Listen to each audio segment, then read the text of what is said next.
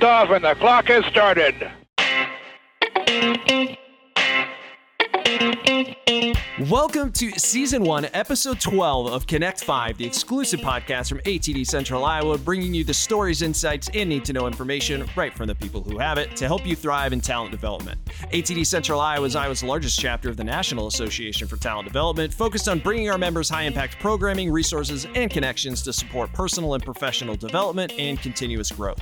Check us out at atdiowa.org and all of our social media channels to learn more about the benefits of membership and how you can get involved. I'm your host, Adam Rich, and we've got yet another incredibly special guest here in the virtual studio today who goes by the name of Mackey. Molly, welcome to the show.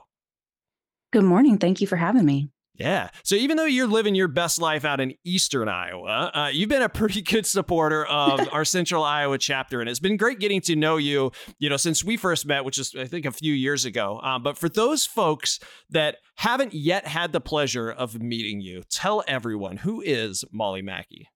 Oh, you start off with a loaded question. That's great. So I would say a trainer of leaders, mother of four, just someone who believes in learning. And I can tell you a little bit more of, why I do what I do. So I don't know if you've had this experience, but you've had a couple days off. You've spent it with people you love, doing things you enjoy, nice, relaxing time. And then the night before work hits you. And there's that like rock in your gut and there's that tightness in your chest and your head starts spinning and you're like, you don't want to go back to work. And it's not your job. You're good at your job. You even like some of your coworkers. It's your boss. They make your life a living nightmare. Whether they criticize you or they take credit for projects or whatever it is, I believe too many people have had that experience. And so if we intentionally intertwine learning and leadership, those ongoing journeys, we can create better leaders, and better leaders equal better lives. And I believe everyone should have the benefit of a great leader in their life. Yeah, tell us a little bit about what you do. Like, what you say you're a mother of four. You love leading or training leaders and providing education and stuff. Tell us a little bit about your day job and all the wonderful side hustles you got going on. Yeah. Right now, I am at a wonderful health and human service company called Optimate Life Services. I'm their CAT director, knowledge acquisition and transfer director there. This year, we started our internal leadership program. That's been one of the bigger projects that I've worked on. We have folks all across the state of Iowa, 6 different regions, come together on a quarterly basis for 2 days of intense learning. And we bring in different folks for speaking, different topics. Do that. I also organize their annual leadership conference, put together their training for folks, technical, some of our people skills training and leadership training. And then my business, my side hustle, as you say, which someday will be my main hustle, is called Leadership Institute. And I'm not pronouncing that wrong. I put the N in leadership and capitalize the learn. So we put learn in leadership. Yeah. And so with that, I do go out, I work with some of the community colleges. So anywhere from like manufacturing to health and human services, a bunch of different organizations to provide training to their frontline leadership. I also speak at several different conferences. This past year, I've got the pleasure of working with the Iowa Hospital Association, doing some conferences with them. Last week, I was actually in Kansas and had the pleasure of speaking at the CASE conference, Kansas Adult Care Executives. Cool conference. I mean, they had stuff from like AI to active shooter to people skills to way cool lineup, and got to meet some cool people down there. So really just trying to get out, meet folks, do some training, do some speaking, and meet fun people. Yeah, that sounds absolutely fabulous. I know you were a presenter at our Professional Development Day conference. That was last year, right? 2 years ago. Yep. I didn't make the cut last year. It was I was on a losing streak. I got like 5 rejection emails for speaking in a row. Oh no. Last year. I'm going to apply this year though. So I think the lesson learned is I needed to tailor my title and content and presentation more towards the audience. And that's what I learned from, you got to get some lows. You got to suck sometimes, and you just pick it back up and carry on. Yeah, I was talking to actually my dad in our last episode of Connect 5. We interviewed him and he shared a similar story about how many times he's failed or how many times he's thrown something out there and failed. And then the one thing that landed was the thing that really springboarded the success. So that resonates with me. I appreciate that. And I guess for anybody out listening, our Professional Development Day 2024 was just announced, our big theme. It's called Innovation Amplified, Power Your Potential. So a little shameless plug for everybody out there as you're thinking about speaking. But I want to explore with you because I've seen you all over LinkedIn, and you're always doing a lot of moving and shaking nowadays. You know, you got your speaking engagements, you're doing keynotes, you're writing books. So just like all the things that's going on. But one of the topics that you cover pretty extensively is psychological safety. And I think this goes back a little bit to what you were talking about in your intro. But what is it about that topic that inspires you? If there was one thing that I wish every single leader could understand, that it would be the power of psychological safety. It is the number one thing. If you want to have a high performing team, if you want to have a great workplace, it underlines all of those things. And for those folks that are like, oh, what is psychological safety? Is that a mental health thing? That's a question I get a lot. What is it? Psychological safety is basically you being able to come to work, bring your unique self, be able to fail and learn from those lessons, and just feel really safe taking risks, being respected in the team. We all have, because of how we evolved as social animals. So we all have this interpersonal fear, right? If I go into a group of new people that I don't know, I'm probably not going to start dancing and singing and making a fool out of myself. Nobody wants to go and make a fool out of themselves, whether it's, socially or at work. And so sometimes that, especially in the workplace, will dampen innovation. People may have some really great ideas, but they're like, okay, we've never done that before. I'm not going to speak up. I'm not going to say anything. I'm not going to rock the boat. I'm just going to be quiet. So there's some things that leaders can do to create an environment where people feel psychologically safe, where they feel like, okay, I can bring my unique self, as quirky as I am. I can bring my ideas. I can tell people when I messed up because they're not going to yell at me. They're going to say, what did you learn from that? And how can we do better? The concept of psychological safety has been researched a lot, especially since Google had its Aristotle project. But before that, Amy Edmondson was a researcher, and she was doing her PhD work. She had a theory that high-performing teams made less mistakes, which seems like an, kind of intuitive thesis, right? Went into a hospital, did her research, data came back. It was correlated, but not in the way she thought it was going to be. And so like most of us that have a confirmation bias, we go out and try to seek data that confirms what we already know. She said, I'm going to repeat this experiment because this is weird. It's not what I expect. So she did. She brought in another research assistant, brought in a third party to examine some of the mistakes. And she found the same thing. Well, how can it be that these high-performing teams make just as many, if not more mistakes than the low-performing teams? And what she found is this concept of psychological safety. People could admit their mistakes. They were used as learning opportunities. And because of that, those teams were able to perform at a high level and higher level than other teams. She published her research in some scientific journal that nobody ever reads, back in the 90s.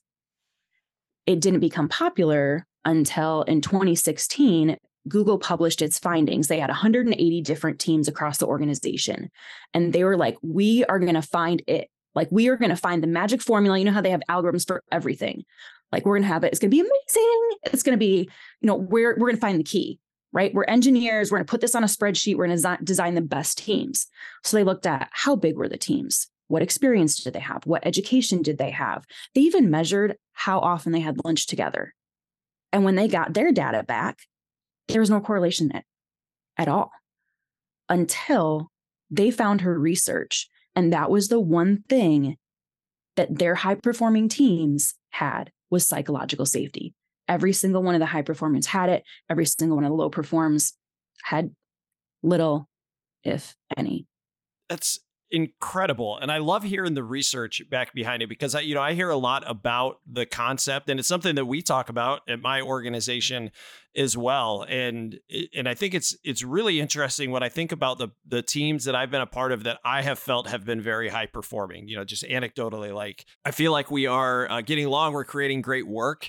And there was a lot of camaraderie, a lot of collaboration. And I think, really thinking about that, it comes back to that exact same concept that we were able to try things. We were able to experiment. We were able to kind of step outside of what the norm was. And we had the support to do that. And I feel that same way right now. One of the things I love the most about what I do and who I work for, who we actually talked to on Connect 5 recently as well, Ms. Rana Baranovas, big shout out to you, is because of those exact same things. So I appreciate that. What do you, if you were to give one piece of advice to leaders about, I know there's a lot of things, but like that one thing that you can do in order to really promote this, what would that key point be?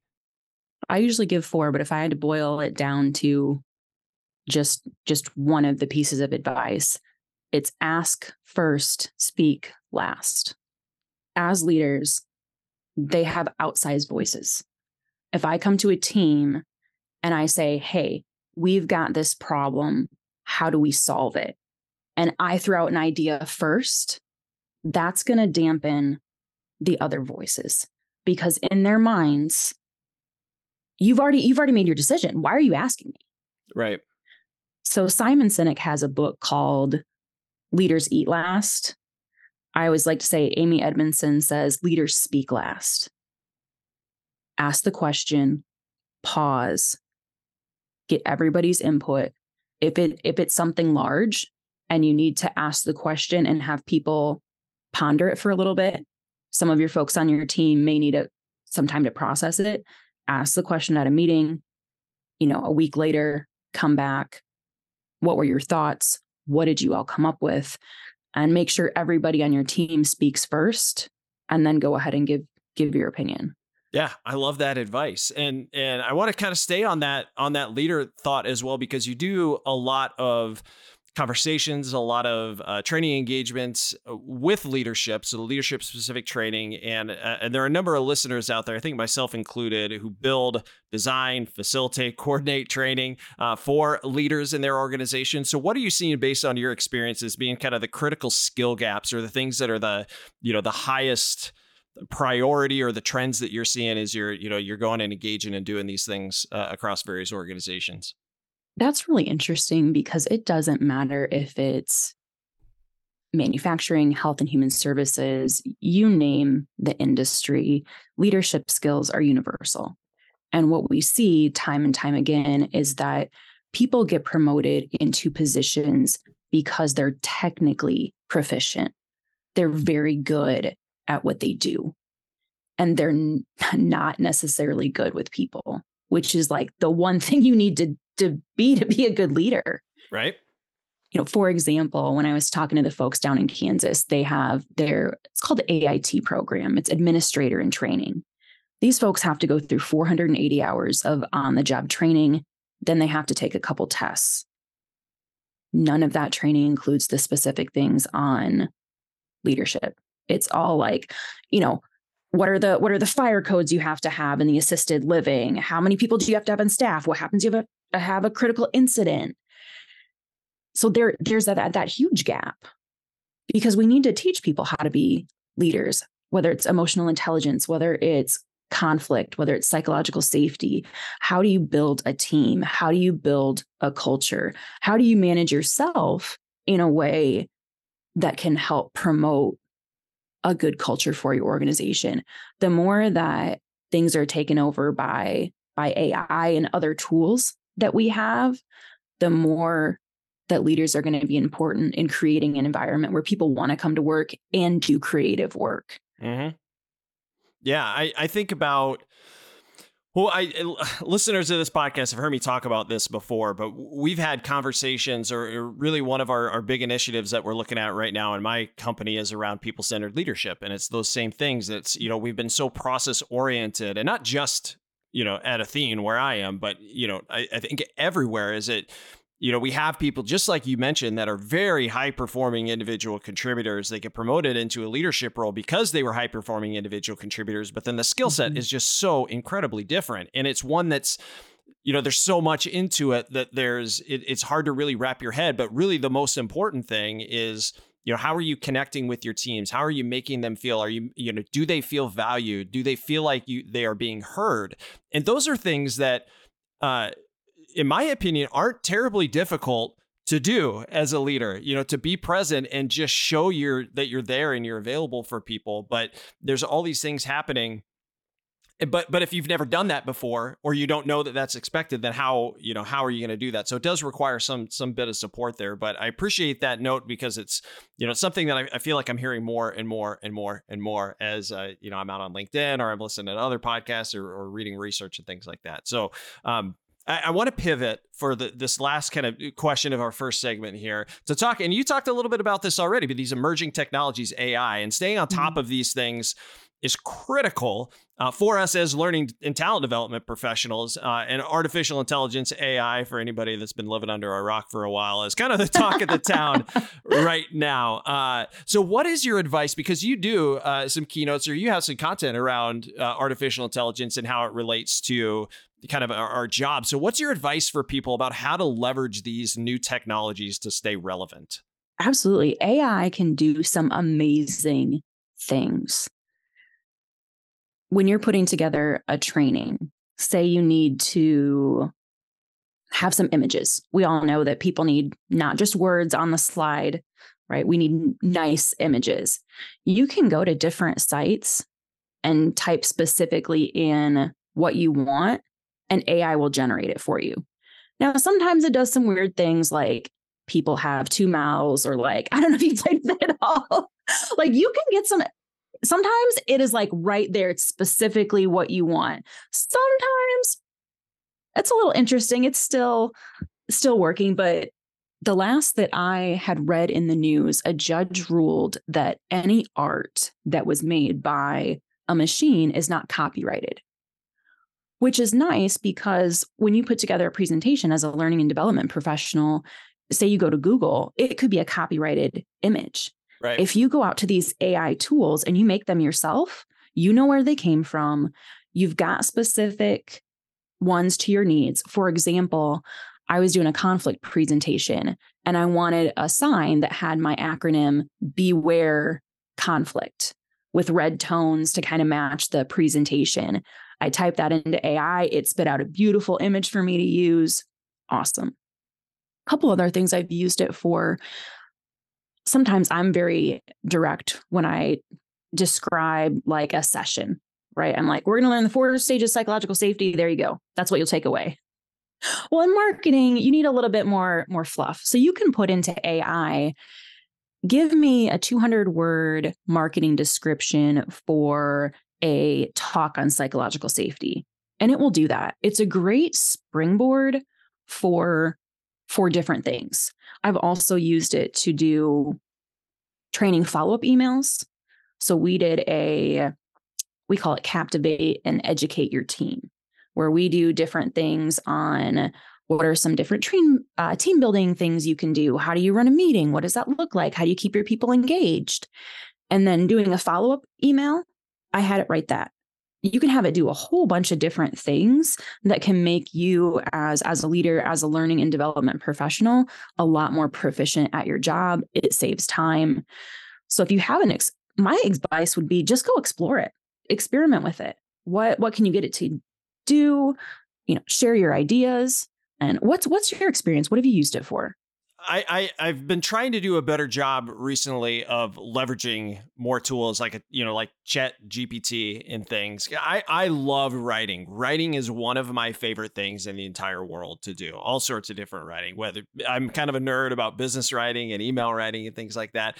But it's all of those other things, like you mentioned, like training programs, or there's all these like, you facilitate the training, but then you've got like pre-session announcements, you've got post-session announcements, you got all these other things that you have to do. And I've started leveraging ChatGPT specifically for at least getting the ball rolling on those things, and being able to tweak things. And even, I'm not going to lie, even for PDD, I was trying to come up with different theme ideas and I was just striking out. I just couldn't land on anything. So I chucked it into ChatGPT. Give me some themes around this. And they spit some out. And I was like, ooh, I kind of like that word. I kind of like that word. I kind of like that word. And was able to cobble something together that I felt pretty proud of. So I appreciate that insight. And it's exciting to think about where all of this stuff is going to go. I mean, it's accelerated so much, right? Just over the last couple of years. So when we look 2 years, 3 years, 5 years down the road, where are we going to be then? And how is that going to help? That's kind of also terrifying, I guess, at the same time to think about. It is. There is, I believe it's the Center for Responsible Technology.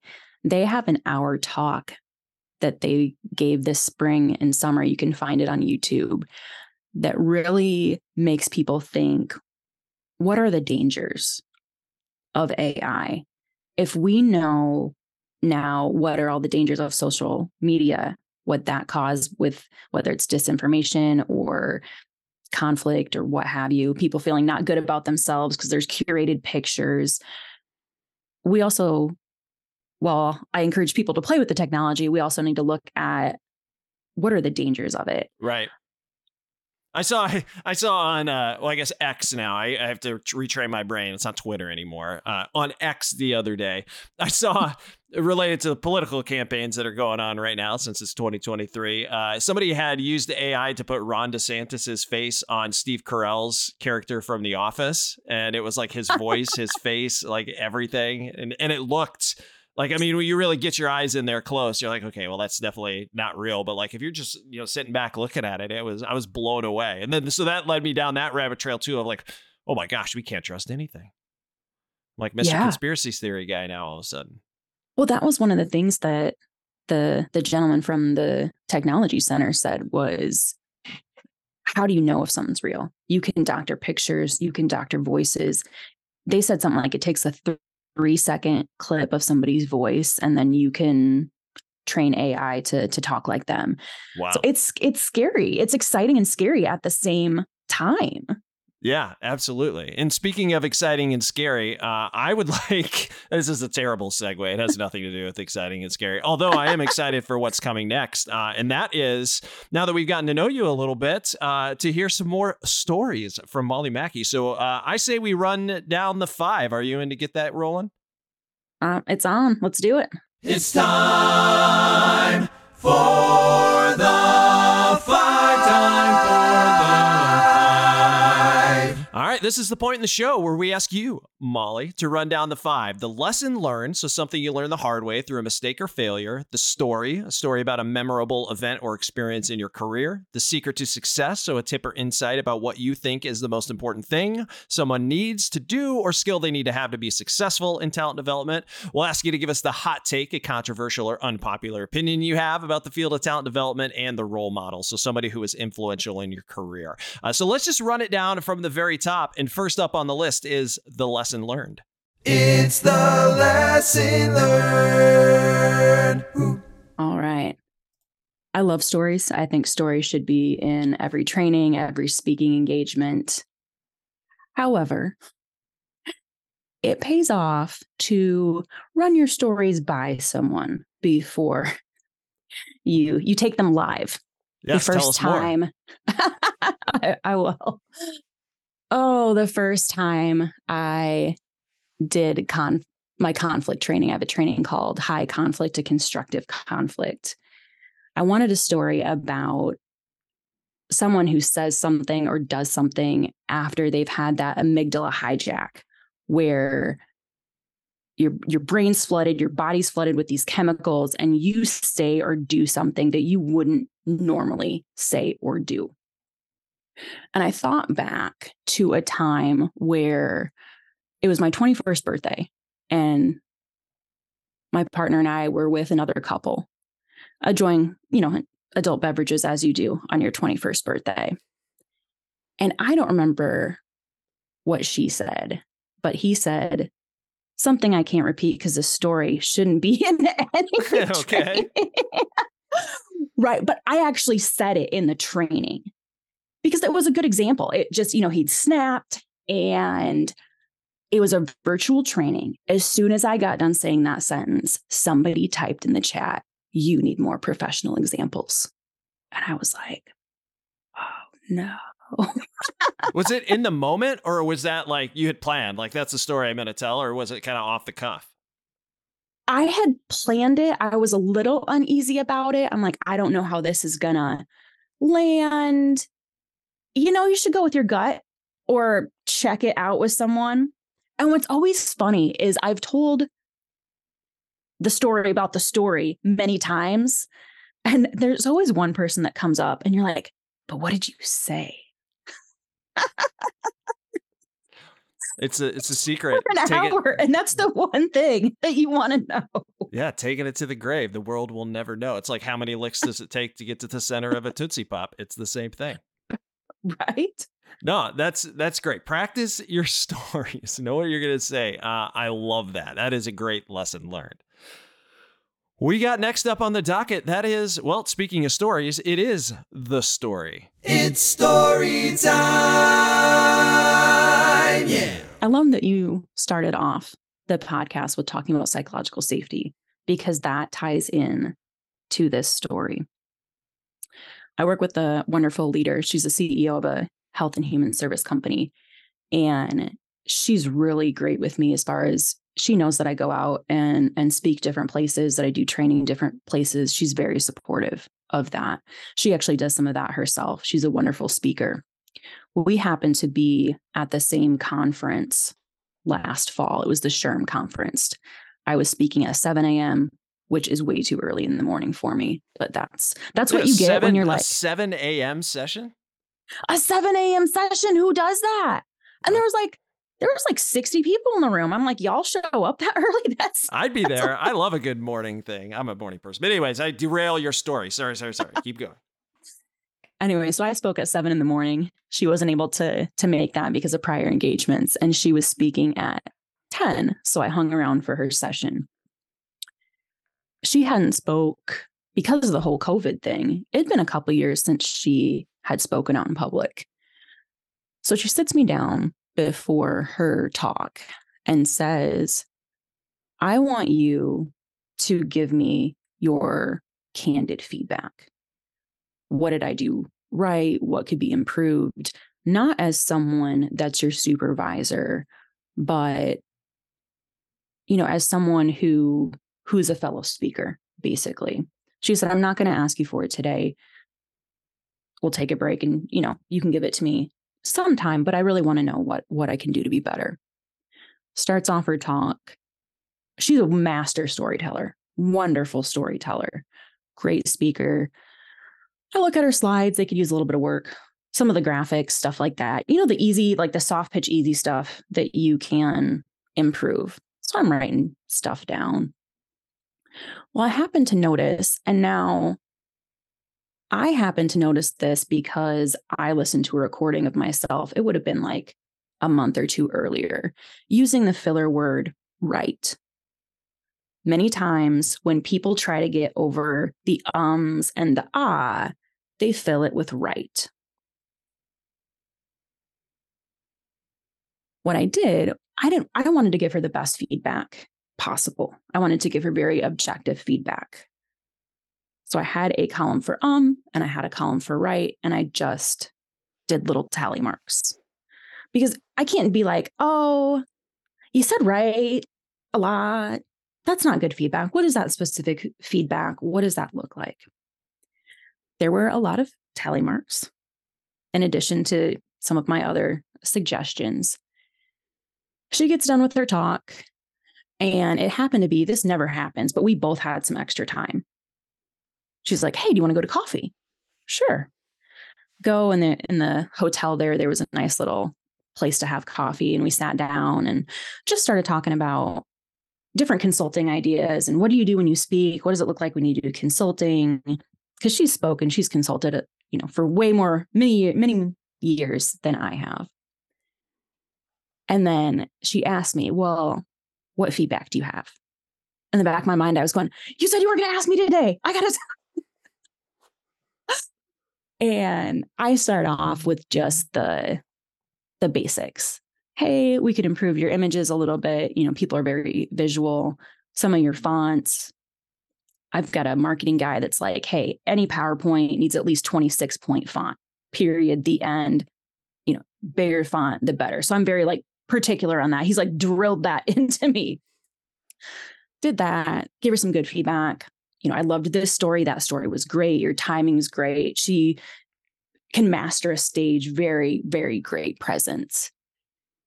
And, that interpersonal fear that we talked about, I'm like, I'm going to have to tell her, or do I? Like, she's the CEO. She could fire me. Like, what? And I said, I don't think folks noticed this as much as I did because I caught myself doing this in a talk. You said, right, a lot. And she looks at my paper and she sees the tally marks. And she's like, I said right 60 times in a 60-minute talk. And I was like, yeah, don't fire me. Like, I didn't say that. She said 2 words to me. And luckily they weren't, you're fired. She said, thank you. She said, because of my position and where I'm at in the organization, people won't hold that mirror up to me.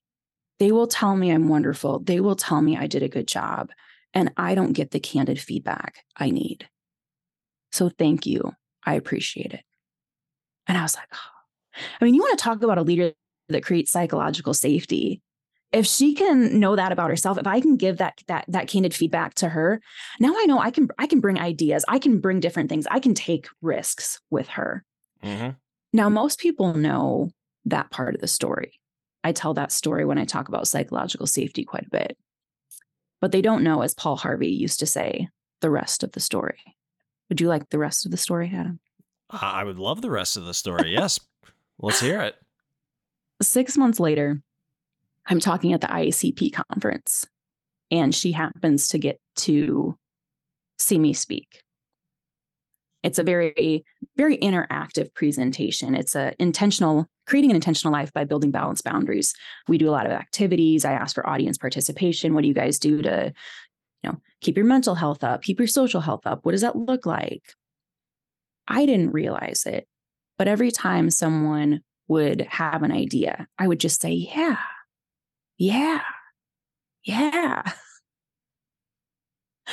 We get to the end of the presentation and she said, every time someone would say that, you would say, yeah. And I almost said, yeah. I caught myself saying yeah right. to what she was saying. I was like, oh. And she's like, and I've got the tally marks. Oh, she brought the research. She brought the evidence. She brought it. She'd done exactly what I had done. She'd got the tally marks. And that was great because that came from a place of mutual respect, right?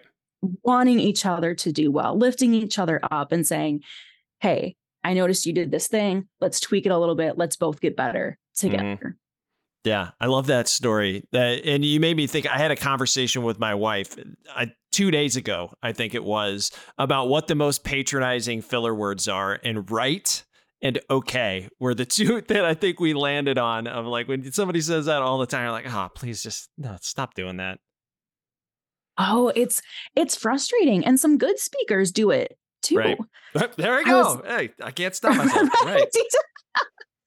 There's the speaker I heard the other day. She did a wonderful job. She spoke on trauma and having a trauma-informed workplace, which I think is really important. And hers was K.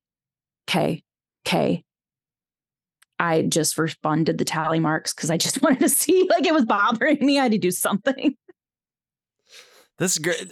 It's such good feedback. And I had this conversation with, again, somebody the other day recently. It's like that, filler words is probably one of the most difficult things to really get on top of and master. And it takes a lot of really conscious thought and effort into it. And I think it leads us into our next little piece of the 5 here. But all of it is, it basically takes somebody to point that out for you. I think that to me is one of the most valuable things is like, I want you to listen to my filler words and tell me how many I did. And then that's a great way to see it. But there is another way to see your filler words. And that leads us to the secret to success. It's the secret to success. Yeah! Oh, it does.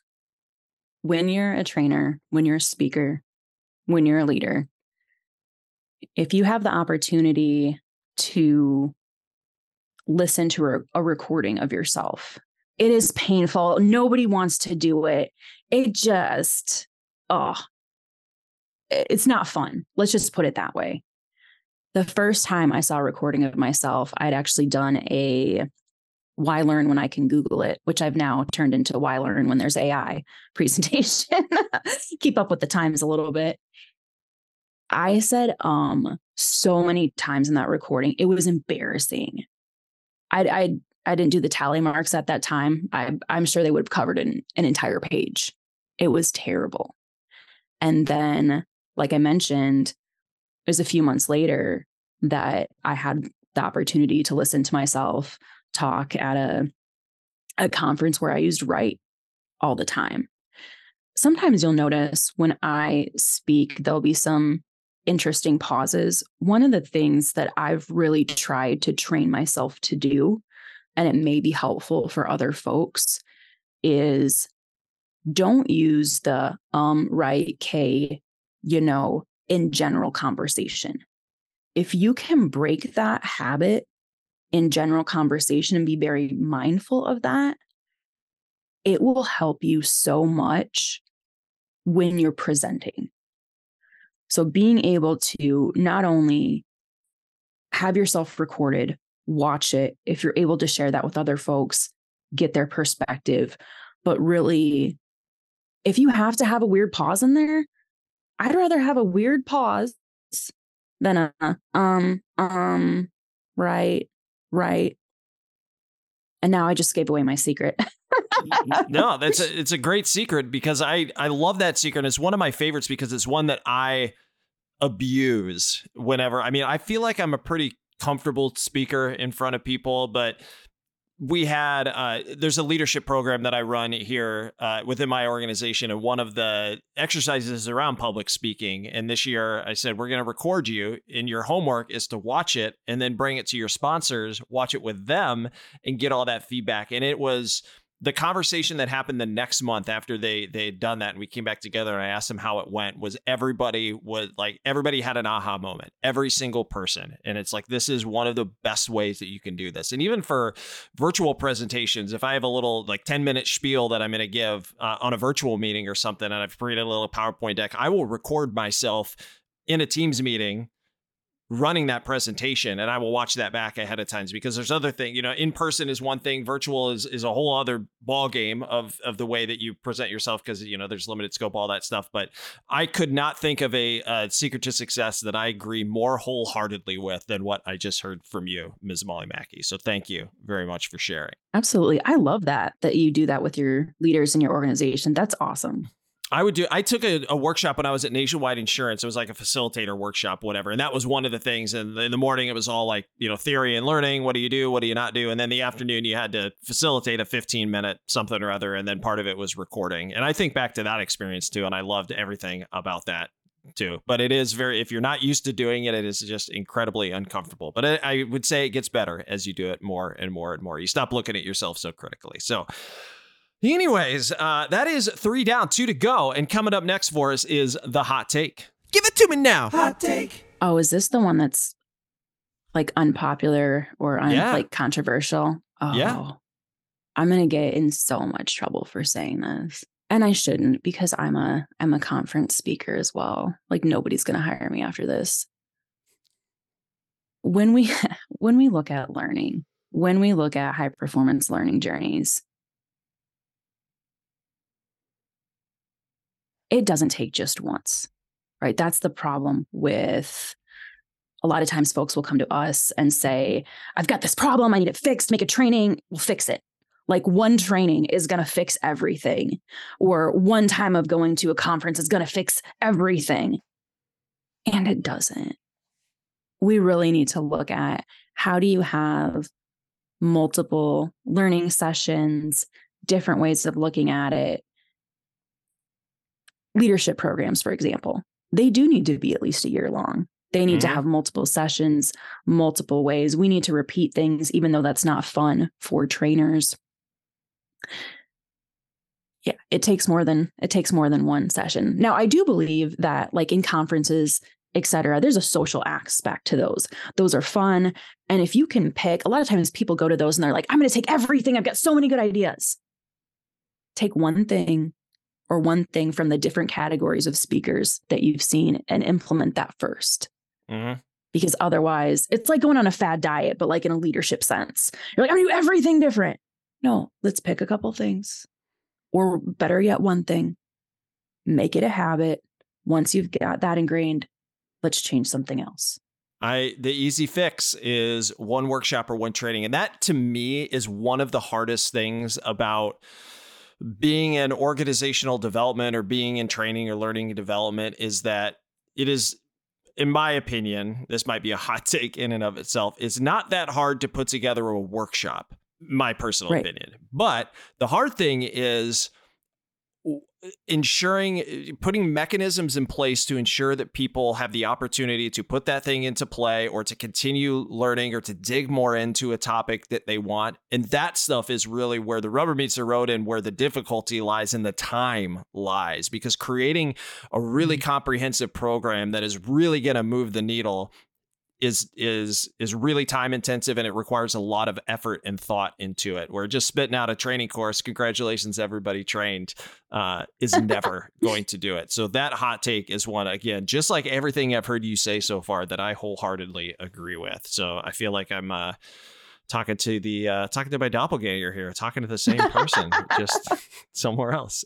So anyways, I guess it'd probably be a little bit more interesting if we started fighting on the podcast. That might get you some ratings. But I've never fought with a guest before, but I'm not opposed to it. I don't know. We'll just think of something. It might be too late though. I have too much respect for you to get mad and fight with you right now. So anyways, we are way off the rails at this point, but we have one final piece of the 5 to cover, and that is the role model. Better buckle up, we always go full throttle. Put your hands together for the role model. The role model. This is a great question. And I heard you mention your dad earlier. When I was thinking about that question, at first I thought in terms of work role models. But if I really wanted a life role model, it would be my dad. My dad's awesome. He grew up, he was one of 10 children. He grew up in poverty. I think they maybe had a 2-bedroom house. There was abuse in the household. I won't get into that, but it was not good. And he had every excuse not to do well in life. Every excuse not to do well.